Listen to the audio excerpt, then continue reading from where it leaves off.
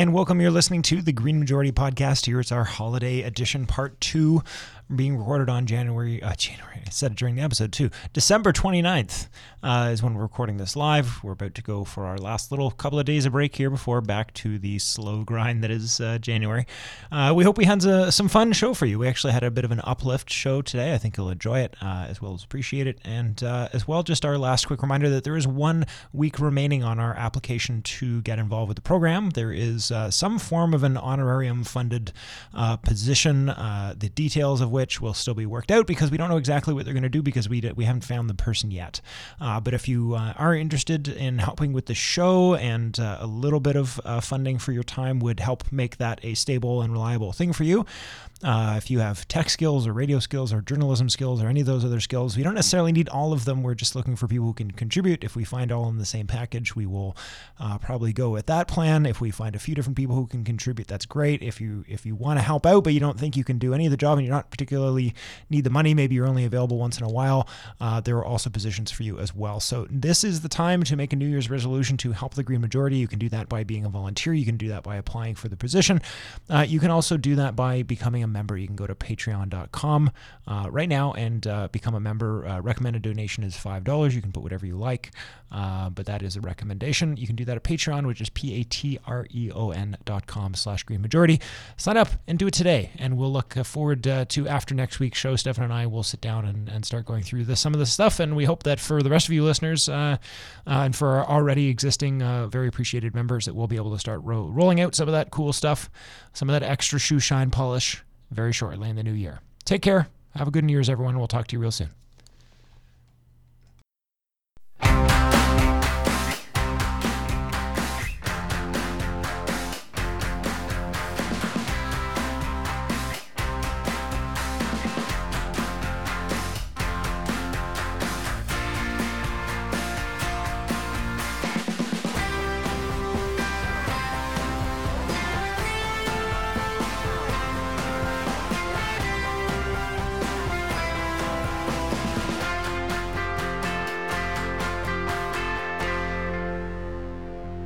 And welcome. You're listening to the Green Majority. It's true. You're listening to the Green Majority. It's live for us here on January. You're skipping ahead there. January 2017. We're going to redo this year. What, really? Do we have to? No. Great. Okay. You're listening live on December the 29th, or possibly on our podcast in the new year. Who knows? Who's to say? But it is the Green Majority. I'm your host, Saren Keister, and Stefan Hostetter is also here. It's a dark studio in a dark building in a mostly empty city, is what it feels like. Well, but certainly with all the snow, it definitely feels a little quieter. That's right, but we're here. Yeah. We're going to have some fun. So there is some working backwards. There is some sort of commentary on the American 2018 elections a little bit here because I know I did a little bit of that a week or two ago when we just sort of dove into the Roy Moore phenomenon for a moment. I'm going to do a little bit more macro. There's an article Stefan sent me, which was very useful. But that also, as usual, started a cascade of thoughts and ideas, and that's become a whole thing. So that's gonna be at the end. But Stefan, you're gonna lead us off right now while I get our tech stuff sorted out because we gave our techs the holiday. Yeah. And so I have other things I need to do here. So buy me time. I mean, do a show, Stefan, and I'll be right with you. All right. Thank you so much. Yeah. So it is as you mentioned the 2017 last show of the year, and luckily we don't have to live 2017 again. 2018 is here. Now, I feel like after everyone was ruining the end of 2016, foolishly walking into 2017, I'm not going to say that 2018 is going to be amazing, but it's still every time you get to kind of you get a sort of a chance to relook at the last year with some perspective. And this show, as I mentioned, I believe you mentioned this last week. Occasionally, I am told this show is too depressing for my family members to listen to, and so we're going to try to fix that at least for this one episode. This one episode is going to be largely positive news, and to start off with that, we're going to talk about some of the actual positive things that happened in 2017 around climate change. And so we know a lot of the bad things. All of the hurricanes, the fires, the flooding, the U.S. planning to remove itself from the Paris Accord, the gutting of the EPA, the approval of the Keystone XL and Dakota Access pipelines. I could go on, but. Here in Canada, we approved a couple pipeline as well, and that's just bad stuff that happened in the environment section. Yeah, exactly. Yeah. We're not. Yeah, let alone I'm really talking for even from a climate perspective. I'm barely even touching some of the more insidious and losses within the EPA, of which the American regulatory state is being dismantled, which is could be an entire show. But again, we're being positive this episode. At least we're going to try. It may, by the end of this episode, we may entirely fail. But the goal of the episode is to be mildly positive. I feel like we have our own version of positivity, and I think the listeners understand. Yeah, exactly. Yeah, that's good news. And so it would be relatively easy to go through sort of this list as a somewhat of a disaster for climate, and yet it remains reason for hope. And it's quite wide-reaching, and part of it you have to look outside of the United States, and outside of sort of some of the more traditional places that you would look for hope in regards to sort of this kind of action. Not that the United States has been a huge climate leader or anything, but as they go, often the world goes. But perhaps one of the most interesting things, and perhaps one of the most controversial things I'll say in the show, is that the most powerful man on the earth believes in climate change. Mainly because that man is not Donald Trump. At least if you listen to The Economist, and if you sort of are following enough things, we've sort of seen a rise of China, especially as the United States has sort of shrunk. As sort of America first really means America only, and so they're sort of, as they've removed themselves in some ways and exerted themselves in other ways into the national scene, it's left some opening for what everyone presumed would be sort of the expansion of Chinese interests on the international stage. One wonders how much of Trump's foreign policy was simply a childish, oh yeah, how about this, to Hillary's stronger together. He's like, oh yeah, we're stronger apart. Yeah, we're going to be apart from everyone, and we're going to be so strong. Yeah, so strong. Yeah, I'm sure a decent percentage of it. So we'll start with China.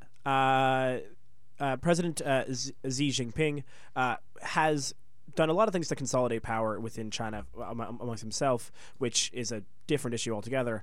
But that has sort of led the economists to believe that he's the most powerful man in the world now, because he has sort of as much consolidated power as there has been in many, many years in China, and he believes in climate change. So at least we have that. It's I know it's a low bar, everyone, but it is a bar that we have passed. There's something. Before you move forward, I think it's worth noting something for people who don't regularly follow sort of international politics, to get you up to speed a little bit on that. And I'm sure there's people who really, really follow this who are gonna not like my oversimplification of this. So allow us just to meet in the middle here for a second. China's whole strategy, or at least the China's strategy under Xi Jinping, has been essentially hard internal power and really soft external power. So inside China, anyone who disagrees is just crushed. Human rights violator, just absolutely nasty stuff, torture, all the rest of it. Internal, super hard power. Soft power external means essentially is that they're more about backroom deals, quietly making arrangements with people. Why can't we work this out? Blah, blah, blah. It's like they're not really, while Obama was up there grabbing all the headlines, China was behind the scenes doing an awful lot as well. They're just a lot more in the sort of cloak and dagger style. I don't necessarily in all cases mean something insidious, but that's sort of more their style. So when you don't read about China, that doesn't mean they're not doing anything. Yeah, well, they're now up to the United States with as the leaders, as one of they're neck and neck now with how much money that they're giving out into the world in different sort of in sort of aid, and with that aid comes a fair amount of power, and so out of China, there's been ongoing reduction in coal use for the third year in a row, has actually had a major impact, and we'll see if they continue at similar rates in the next decade. But they had a goal. China had a goal. Their Paris Agreement was that they would peak emissions by 2030. It looks as if they actually might be peaking now. and keeping roughly around 12 gigatons of CO2 per year. It will slight increase, but they expected to sort of we're in the plateau period now, which is much earlier than sort of expected, largely due to how much coal they've been managed to sort of phase out, and how much coal they're not even building. Actually, it's a lot of it. There's a point in which they were canceling as many coal plants as existed in the world, or something like that. They had a very strong shift at one point, and it's seeing some benefits. Now, I will again tempered expectations. This still does not come close to what they have to do to hit the targets, but they're at least hitting their own internal targets, and then they're actually increasing the targets further, as they've already surpassed their PV development target for 2020, and it's now doubled their PV. Sorry, that's photovoltaic for solar energy. They've doubled that target for 2020 in response to actually already hitting it. And wind energy deployment is also on track to exceed its 2020 target by roughly 1/4. And so these are good things. Now, again, there's a second part which they're doing very well in CO2, have not yet really stepped up in other greenhouse emission gases. So, methane and things like that actually end up being more powerful. They've not yet figured out that part of it yet. And so, due to that fact, they're still actually expecting greenhouse gases to continue to increase for those reasons rather than CO2, which is an interesting problem at the face of it. But at least, positive things. So the beginning of positive news stories. So one more thing before we move on is that the other thing about China as well is that China essentially is doing what I've been advocating for the last 6 years of this show, the 6 of the last 10 years of this show that Canada should be doing. Which is, get so far ahead of the curve, and I mean they're in even a little bit of a better position to do that because they're currently the world's manufacturing floor. Yeah, they have so much manufacturing. So when the whole strategy there is okay, we understand, as anyone who's paying attention understands, but because of their sort of the power structure of how government, the sort of authority that a capitalist-minded communist government can do and sort of just be like, okay, we're going to do this now and we don't care, and just too bad if you're the loser on that, then you just lost, suck it. But what that allows them to do is what they've been doing is they built a whole bunch of coal plants, yes, they did all this stuff, but it wasn't because they didn't believe in climate change. Their whole thing was, we need to get ourselves so far ahead of the curve on this renewable energy thing that when everyone else has no choice but to use it for whatever reason, either because it rolls out or the cost gets too high or climate policy comes in, whatever it is, there's going to be a day, and it's very, very soon, it's worth planning for, when everybody's switching everything on the planet to renewable energy. And we're already the world's manufacturing floor, and we're going to have all the best technology on renewable energy. And so the entire next generation of energy generation, we're going to be making all of it. That's their plan, and it's been the plan all along. And we can try and get on that curve too, to some degree, maybe as a partner with China in some respects, or maybe not, maybe just as direct competitors.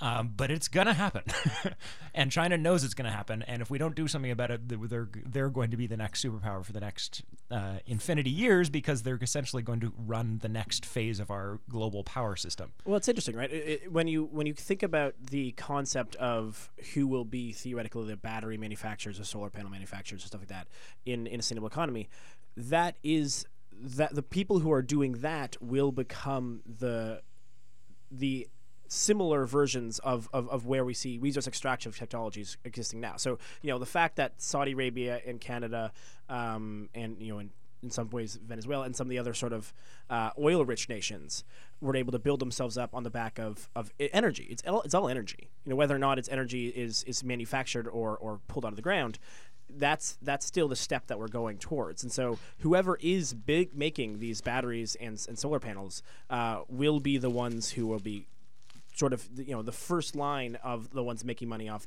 the next stage of power. So other good news, Energy East got canceled. That's a great Canadian news story. Hurrah! And that one was not a government decision. It was actually that was a much stronger example of on the ground action and enough people in Canada making it as hard as possible for as long as possible that that TransCanada gave up on it. Let alone the Northern Gateway pipeline, which Trudeau stopped.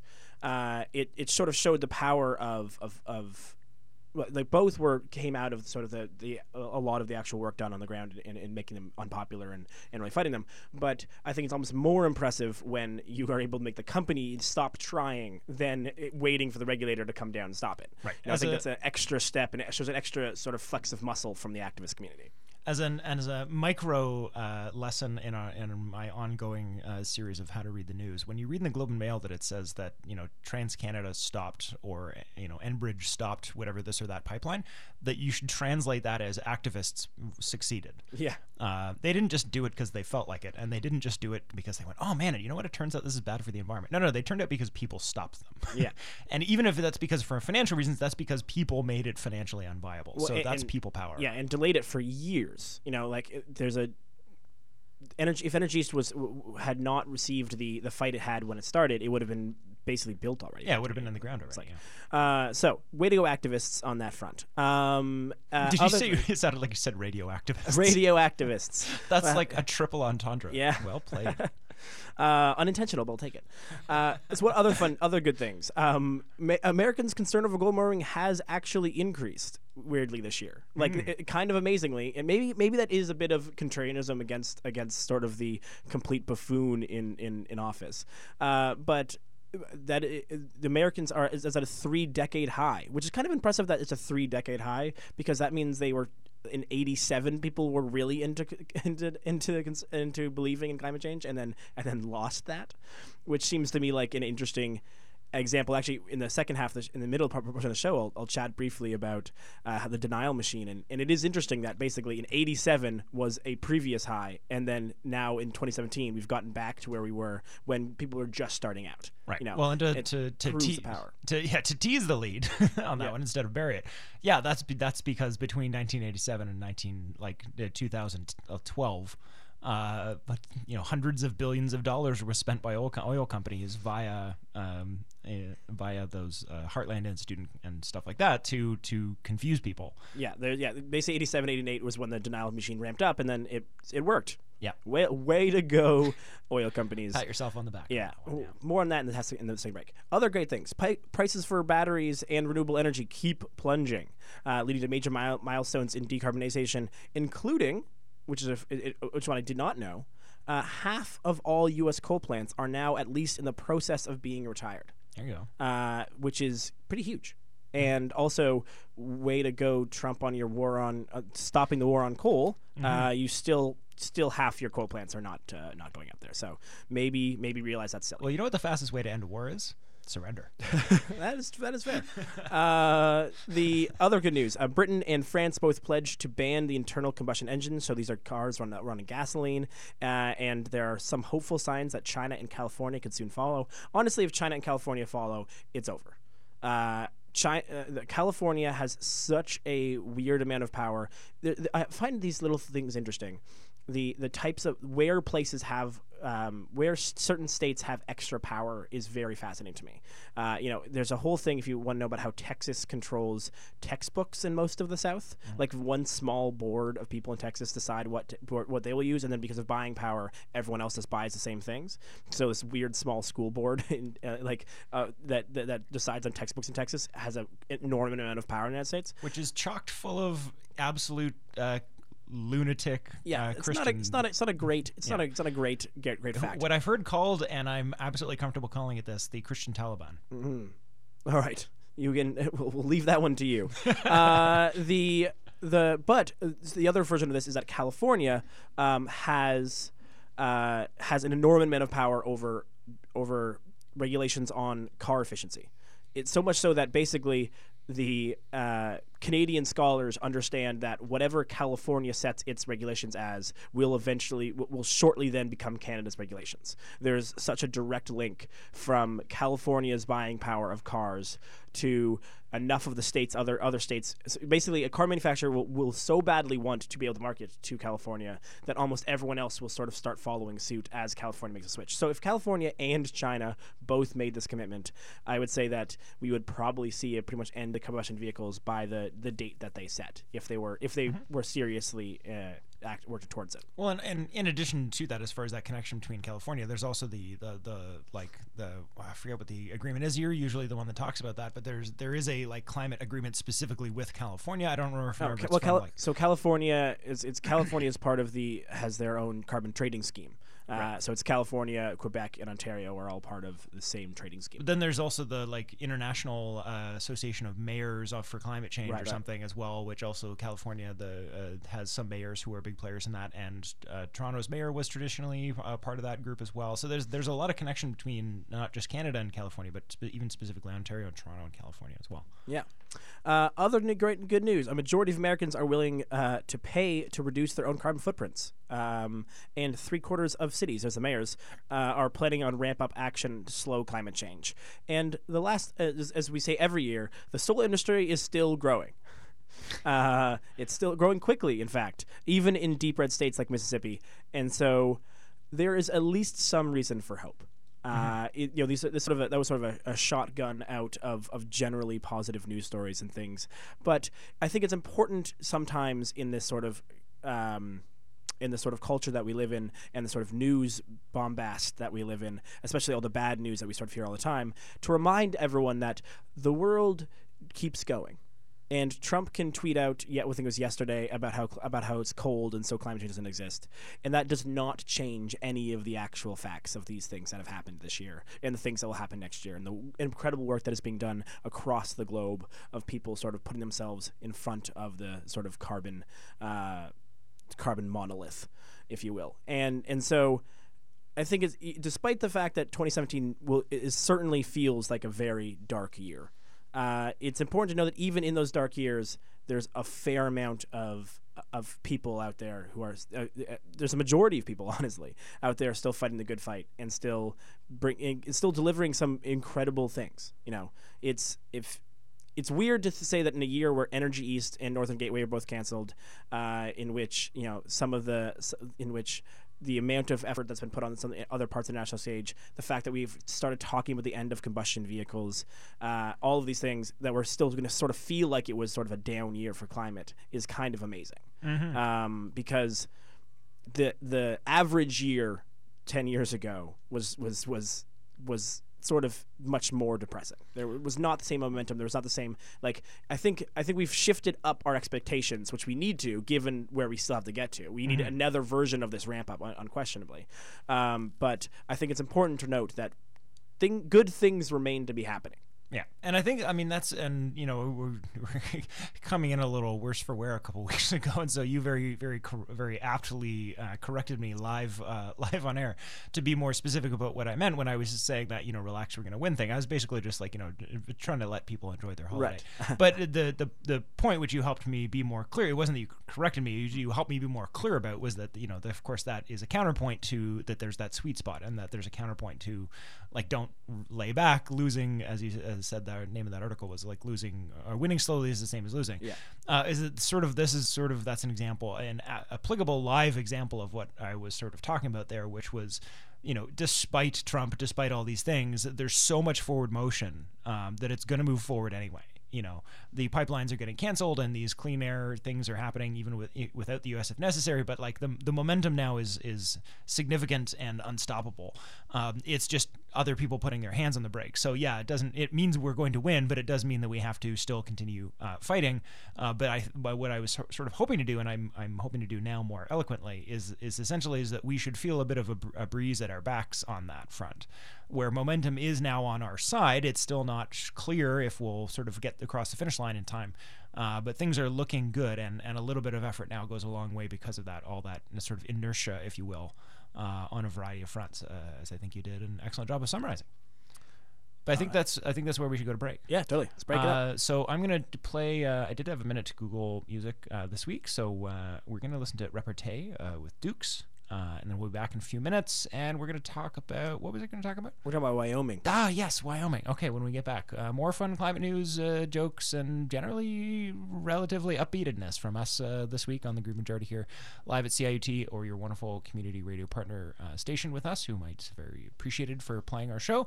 Or you could be listening on the podcast, where you get all the juicy goodies as well. Lots of stuff on the website. Check out there as well. Still a post up there that's pinned to the top regarding some special opportunities. You can check out the website for that. It's pinned to the top of the page. We've got about a week left on those, so check out the website if you haven't yet, greenmajority.ca. Other than that, we'll be right back after this music break.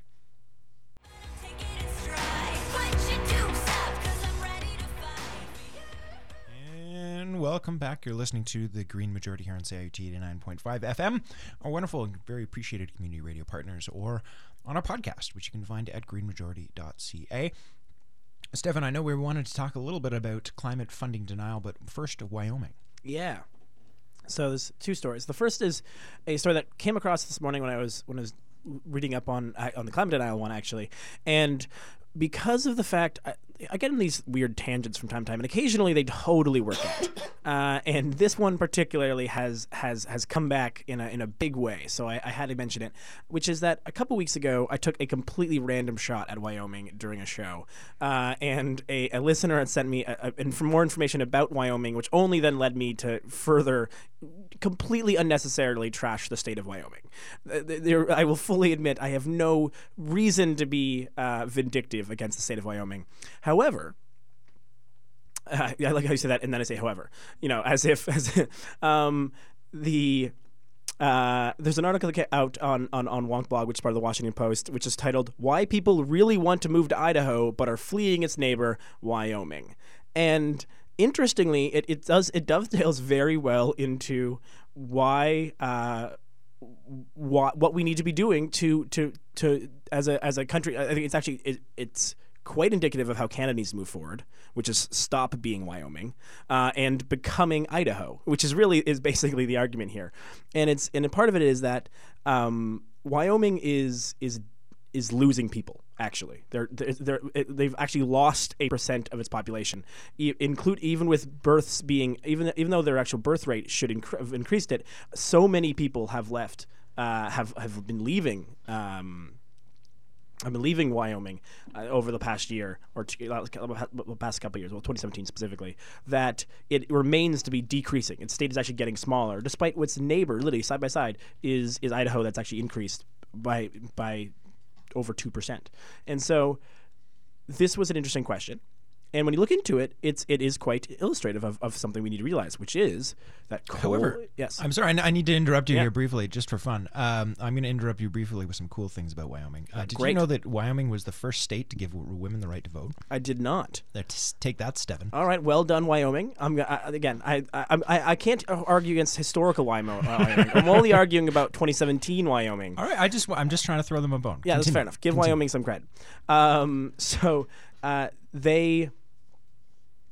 They basically bet on coal is the short answer. Wyoming and West Virginia, not only they bet on coal, they bet on other types of mining and natural gas, and the natural gas basically in some ways reduced power plants' dependence on coal, and then the price of coal has, as we've been talking for a long time, has been decreasing for quite some time, and Wyoming's coal production has been quite staunchly decreasing since about 2014, 2013, and so this is important. This is especially important for a country like Canada, who is currently heavily betting on resource extraction as remaining our primary mode of expeditions, and this is an example of which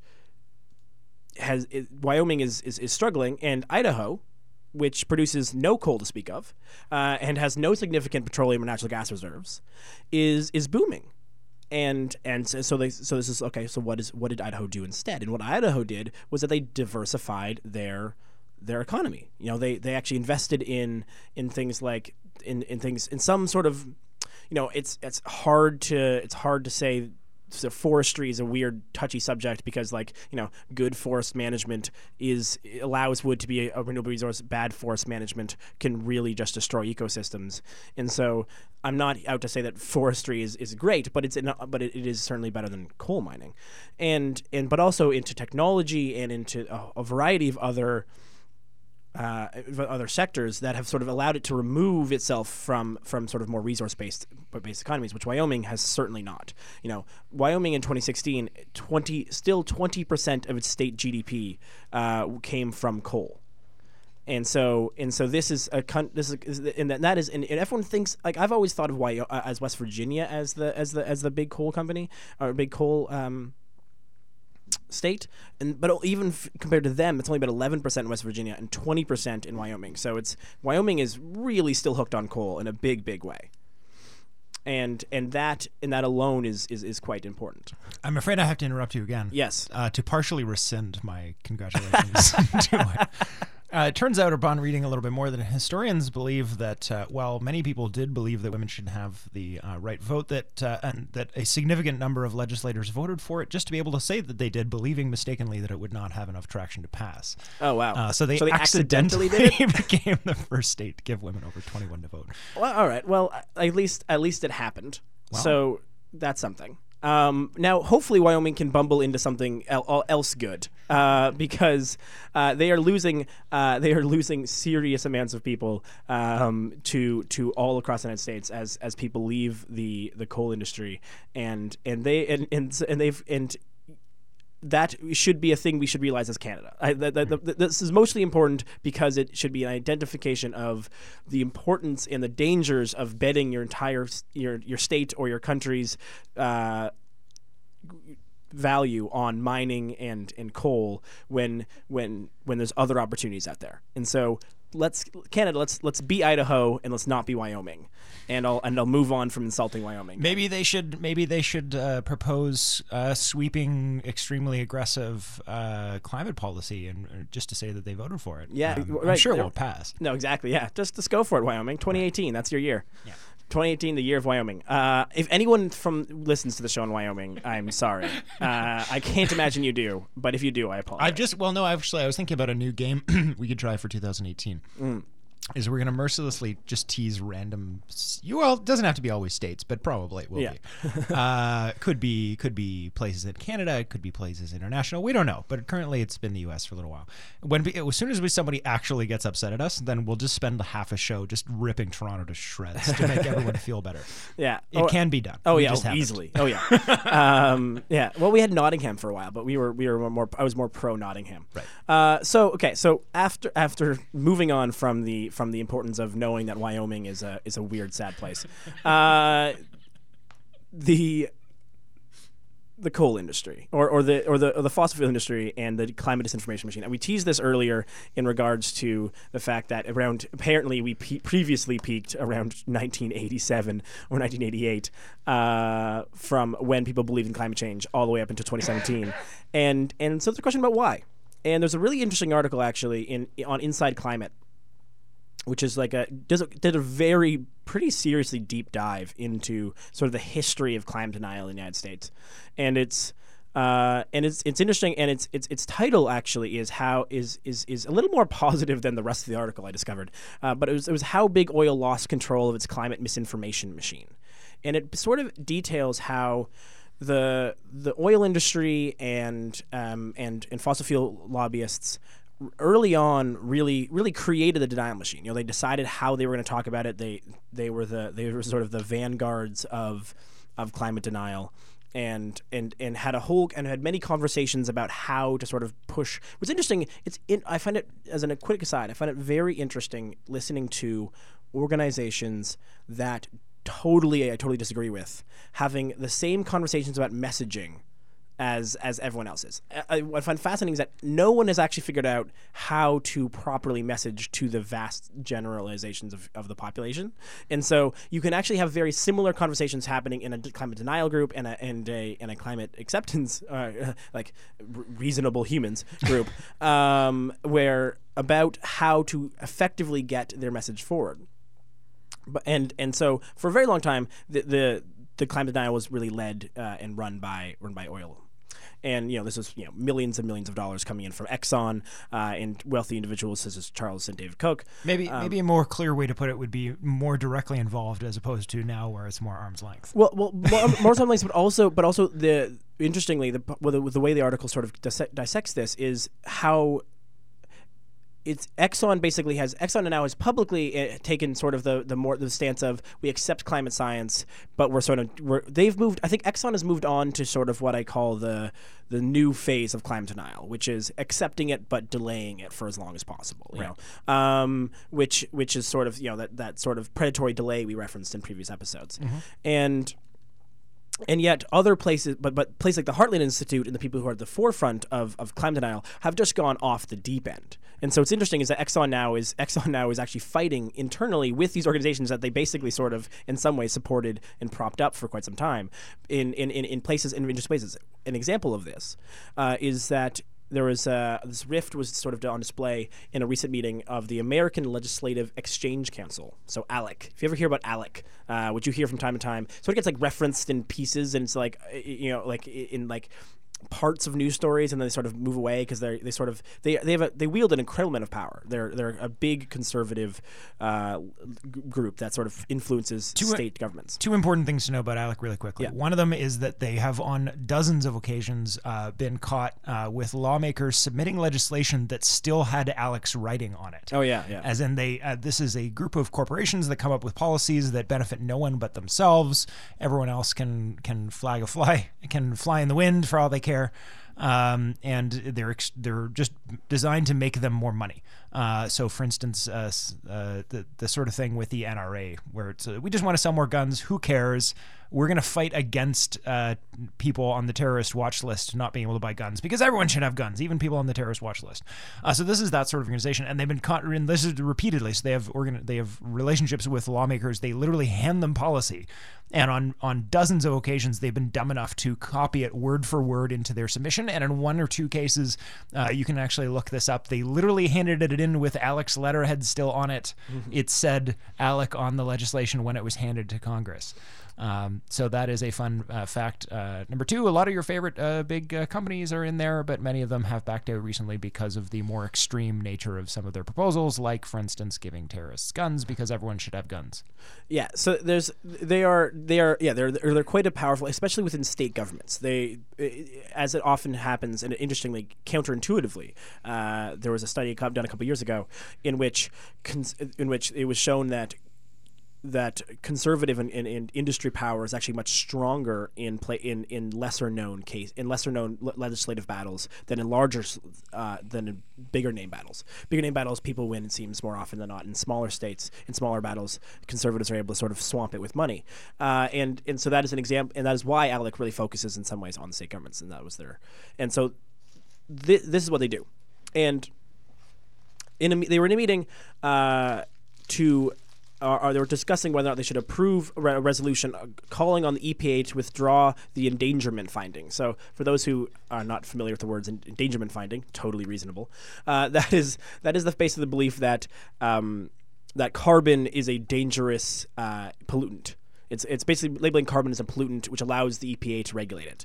And this is something that Obama had brought in because because the Republicans wouldn't let him pass any climate legislation. He had to work in other ways, which again goes back to my much maligned point, or much stated point that the conservatives, by fighting the market-based solutions of climate change, are forcing the hand of people to force legislation on it. Because like Obama wanted to have a climate market or carbon market, but was forced into legislating it through the EPA because they couldn't get anyone to pass the conservative idea for it. As a reminder, the conservative proproposal was what Obama was trying to pass. Yeah. And then when it was Obama saying it, no, we don't like that. That's too liberal. Yeah, it was people like the Heartland Institute who are a part of this sort of new denial. So ExxonMobil was once at the forefront of climate denial, and still in many ways is, but again they've sort of shifted tactics. Was among several corporations and utilities that actually convinced ALEC to not vote on that resolution, to move aside and not try to fight carbon as a pollutant, despite the pushing of the Heartland Institute and these other organizations, these think tanks in the states that they had funded themselves for quite some time.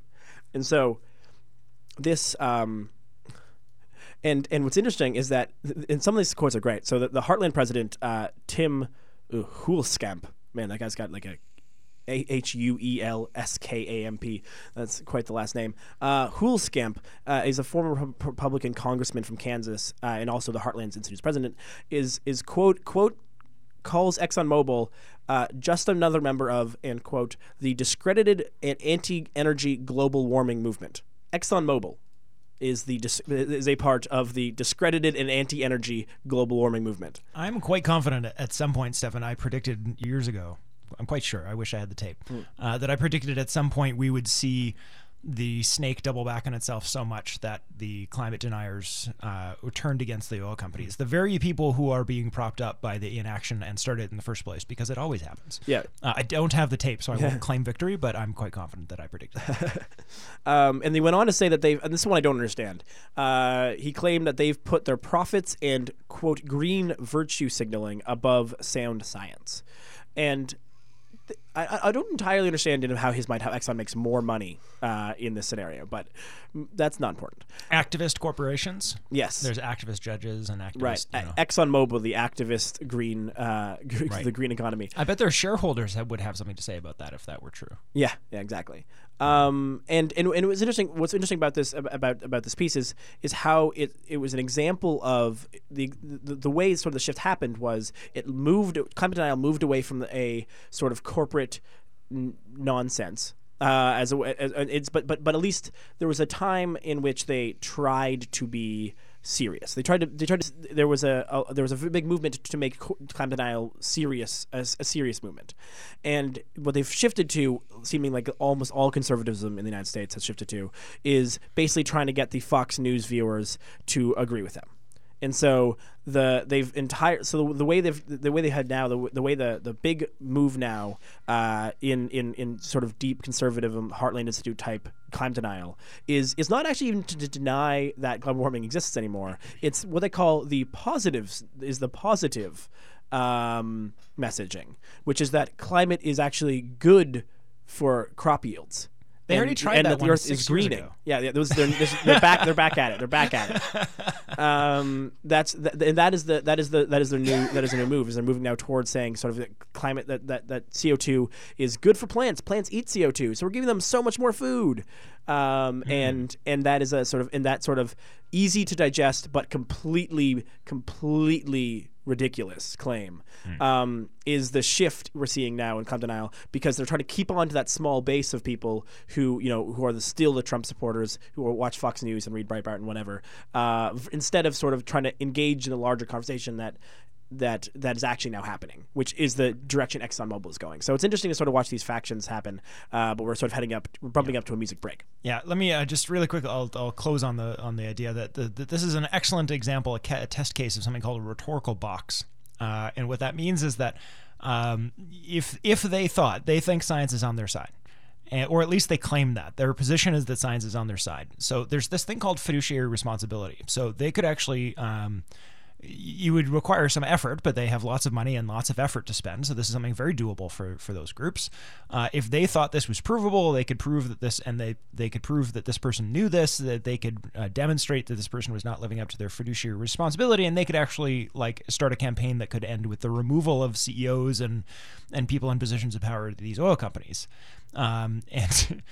If their position is not backed up by science, and they have to retract it. So they've put themselves, by making that argument, they've now put themselves in a box which is internally inconsistent, which making an internally consistent argument doesn't prove anything, and it's one of the easiest things you can do, and they can't even do that. So from a rhetoric point of view, from a purely argumentation point of view, not only are they foolish and wrong, but they've put themselves in a self-imposed, internally inconsistent position, which is a technical term for being dumbasses. I think, but what it comes down to is that I think they're just hoping nobody pays attention. But it does demonstrate to me, at least to my minimum of evidence, that they're not being honest. That this is knowing dishonesty is my opinion, but I can't, of course, prove that. So what we're going to do is we're going to go to a quick music break. It'll be fairly short, and then we're going to come back and talk about Trump and how he's likely in trouble for a variety of reasons. On our Feel Good New Year's show, we'll be back in just a minute. I think what I have is called Pup. Yes, just hang on one second.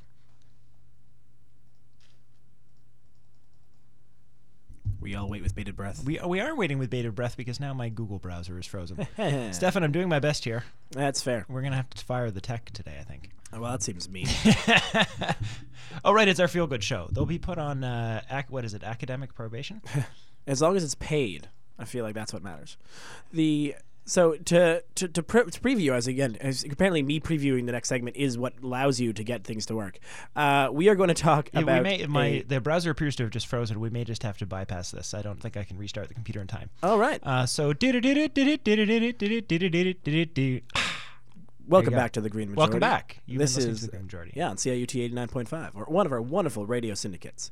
It is we're broadcasting live from downtown Toronto as it snows ever so slightly in such a winter wonderland kind of experience that both Donald Trump thinks climate change doesn't exist and we are having a relatively positive show. Well, it's cold outside, therefore there's no climate change. Right, gotcha. Exactly. Yes. But speaking of Trump, you are going to sort of lead us into a little conversation about, it's from a Politico article which was titled very directly, Republicans warn Trump of 2018 bloodbath, which seems like, the words Trump and bloodbath in the same sentence is concerning to me, generally speaking. It just makes me mildly uncomfortable. Yeah, so maybe we can just say that that there's a lot of signals that we are going to certainly lose some, if not many, Republicans in 2018 to elections, which is generally good news if you care about climate change, generally bad news if you are the president.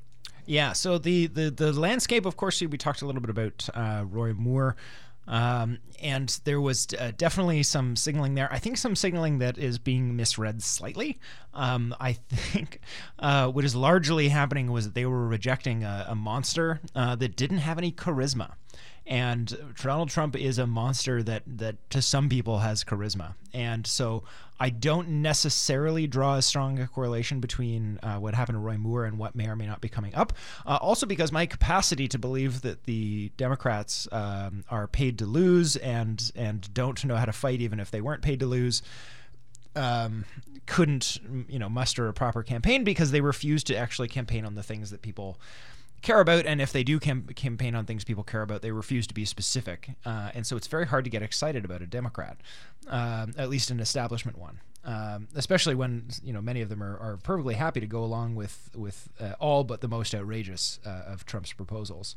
But that being said, there is still very likely that the Democrats will pick up seats, and internally, Mitch McConnell, the leader of the Senate, I believe, the Senate Majority Leader for the Republicans, is talking about being concerned. He's the one, in some cases, using the word bloodbath.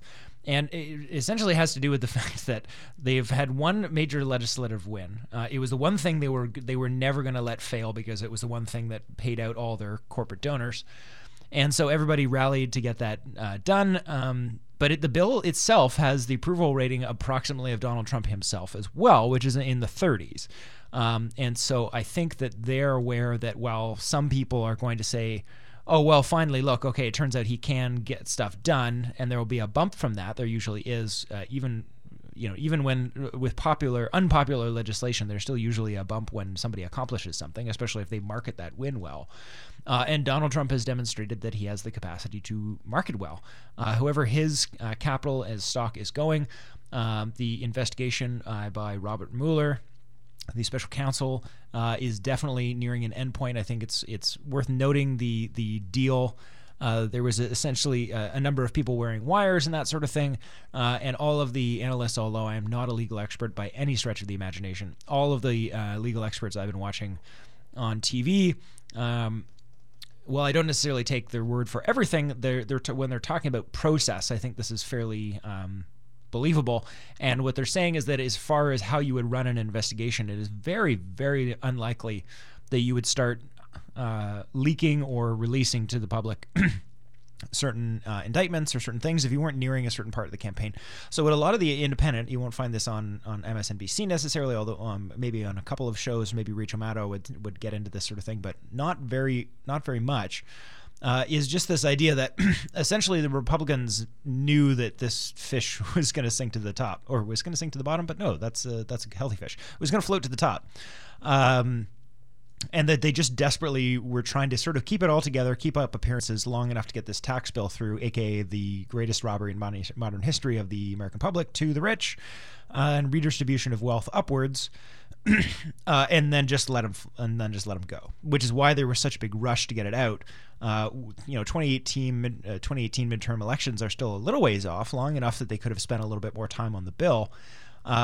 Even many of them, admit that there's parts in it they quite don't like, and that they wish, but they just needed to get it through. And a lot of people are saying, and this seems to make sense to me, that this is because a lot of people are pretty confident that Mueller is about to be knocking on at least somebody with Trump on their name's door, probably starting with Kushner and working their way up. But we're reaching into, well, we can't say what time frame. We're definitely reaching into some type of an endgame with that.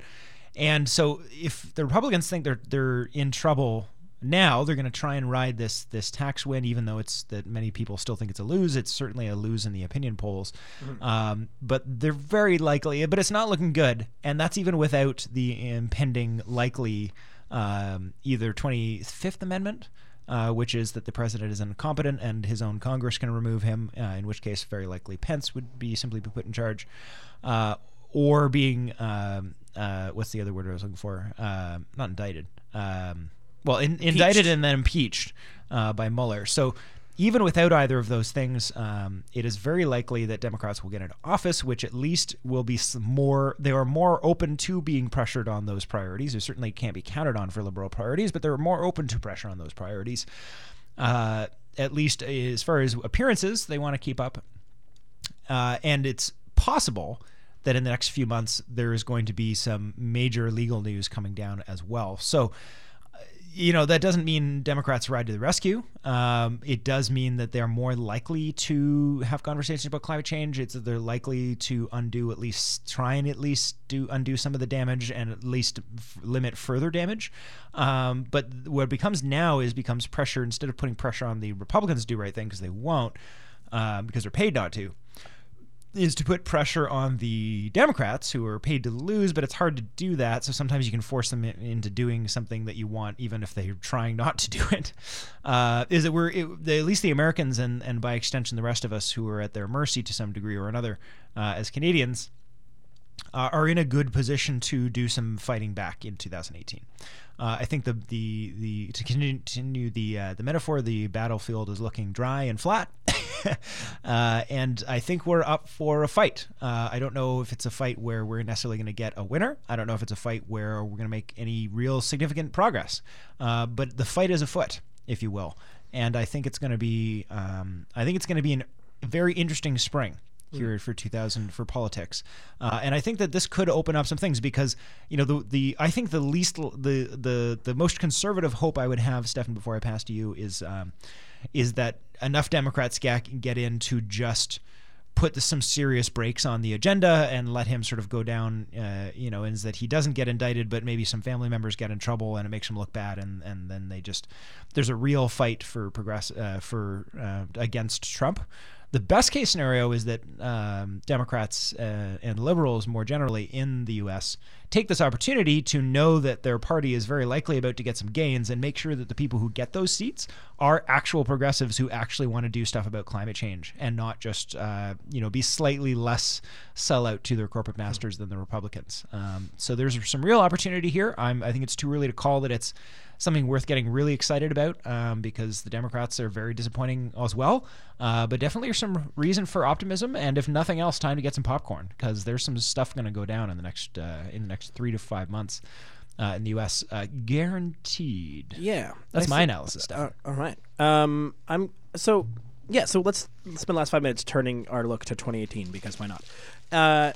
One of the most interesting things that I've learned from watching the Canadian political scene over the past 10, 15 years has been what the impact of building a lot of sort of there are still entire organizations of mobilized, active, engaged citizens who were built up during and because of the years of Harper. Having that sort of face of everything you don't want in power is an incredible tool to actually engage individual people. And and you are and you're feeling and hearing that throughout the United States. I think still to this day, there's a vast number of people who are not engaged beforehand, who Trump has directly created and engaged populace. That was one of the things that came back actually. I based sort of part of the good news of 2017 off a article by Eric Holthaus, who's a climate reporter for Grist, and he basically at the end of this year was, as someone who's deeply involved in climate change, was generally depressed and sent a tweet out being like, "Hey followers, tell me all the good things that happened." And one of the overwhelming things that came back to him from that was the number of newly engaged people who are out to really try to do something and who are going to put boots on the ground and actually get out and try to change this. And I think that groundswell of support is the only thing that will ultimately lead us to, I think, a true answer. I think if there is one good thing about Trump's existence, it is that it enables one of the widest coalitions of Americans to be created. This is not, if you just take everyone, Trump is about 35% support. The idea that 65% of Americans agree on anything is relatively astounding. And so there's an opportunity here. Yes. This is a fun fact that I love so much whenever we're talking about stats that most people don't believe, but is absolutely true. Did you know that above 85% of Americans believe in background checks for guns? Oh yeah. Never mind whatever happens in Congress or what any person on the news will tell you. Almost everybody, including the vast majority of Republican voters, believe in background checks for guns. Yeah. Yeah, and it's things like that. I think that's what it is. There's so many roadblocks right now in the States because of the difference because an engaged populace has not yet really had it. There's not been we saw the Obama Democratic wave in 2008, but I don't think I don't think that was the same type of that came from very specific. That was a. They clearly won, but I don't think they won on one message. They won on a variety. Like Obama was able to bring out a massive set of Democratic voters across states and sort of bring a whole bunch of people in power. But he got people elected who end up opposing him basically all the time. Like he's definitely the reason why some of the Democratic congressmen won during 2008, who then just turned around and basically opposed him and didn't actually help him in the years that they existed. And so I think what we have an opportunity to do in 2018 and then going into 2020 is build a much more longer lasting and much more deeply ambitious coalition. I think that's what I hope. My hope for 2018 is that it is the beginning of a truly ambitious wave of legislators. Let's not look at the people who get elected. Let's look at an ambitious set of people who might be able to truly break up some of these roadblocks that we've seen in the United States and hopefully get some climate action. And then it's very states heavy right now because Canada's boring. This week Canada's boring. Being kind of boring. Yeah. Well, there's the whole Justin Trudeau has been violated ethics laws, but it's not exactly climate related, and so we're technically not our department. Yeah. But that's my hope that we see that and I think everywhere we see a more engaged populace everywhere, in part because of Trump, and I hope that carries into 2018, and we can be bold in our goals. Let us be bold in our goals in 2018. That's it. I love it. Thanks to you for the final word, and I love the leaving message. I will not add anything. Thank you so much for listening to this week's edition of The Green Majority. You can find this episode, any parts you missed, as well as notes to the links for the stories that we chose on the website, as well as a special announcement that we've been for a little while, but if you haven't listened to the podcast, you haven't heard it, because we only talk about that on our bonus material, so you have to go over and get the podcast, greenmajority.ca, to find out about that. There is 1 week remaining, starting today, and if you are listening to the podcast, you already heard a little bumper at the beginning of this show. If you're not, go to the website, get the podcast. You're missing out without it. greenmajority.ca. Other than that, have a good green week. Thanks so much, and we'll talk to you in the new year. Take care.